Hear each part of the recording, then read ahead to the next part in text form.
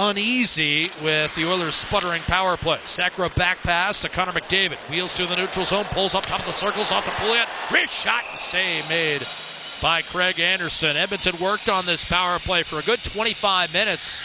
Loose sitting there. Neal couldn't stuff it on net. Lazard, a Wideman, a shot. Rebound, score.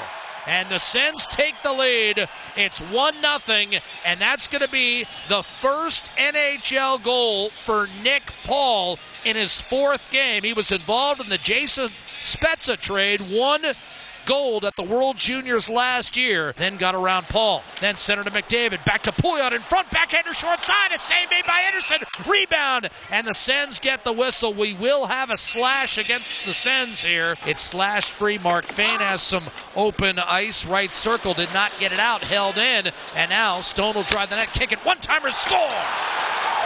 It trickles through Cam Talbot, and Zach Smith has his 15th goal of the year, a new career high for the 8th year Ottawa Senator. Now you've got McDavid.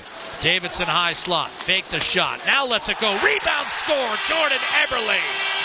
His 6th goal in his last 6 games against the Senators, and he gets Edmonton on the board with 1:46 to go in period 2. It's 2-1 Ottawa with Jordan Eberle picking up his 19th. Across a turnover, Schultz from Osterley, 2-on-1 Ottawa, wrist shot, score. Chiasson from Smith, and Ottawa's back in front by 2. It's 3-1. Alex Chiasson, who's had a tough season offensively, collects just his 5th goal of the campaign. And the Senators once again lead by a deuce. The net is empty. Pajot racing for it. Schultz is back. Wrist shot, score. Mark Stone. Pajot got it to him. And Stone buries it for his 19th of the year. And more importantly, a goal that should put this game out of reach. It's 4-1 Ottawa.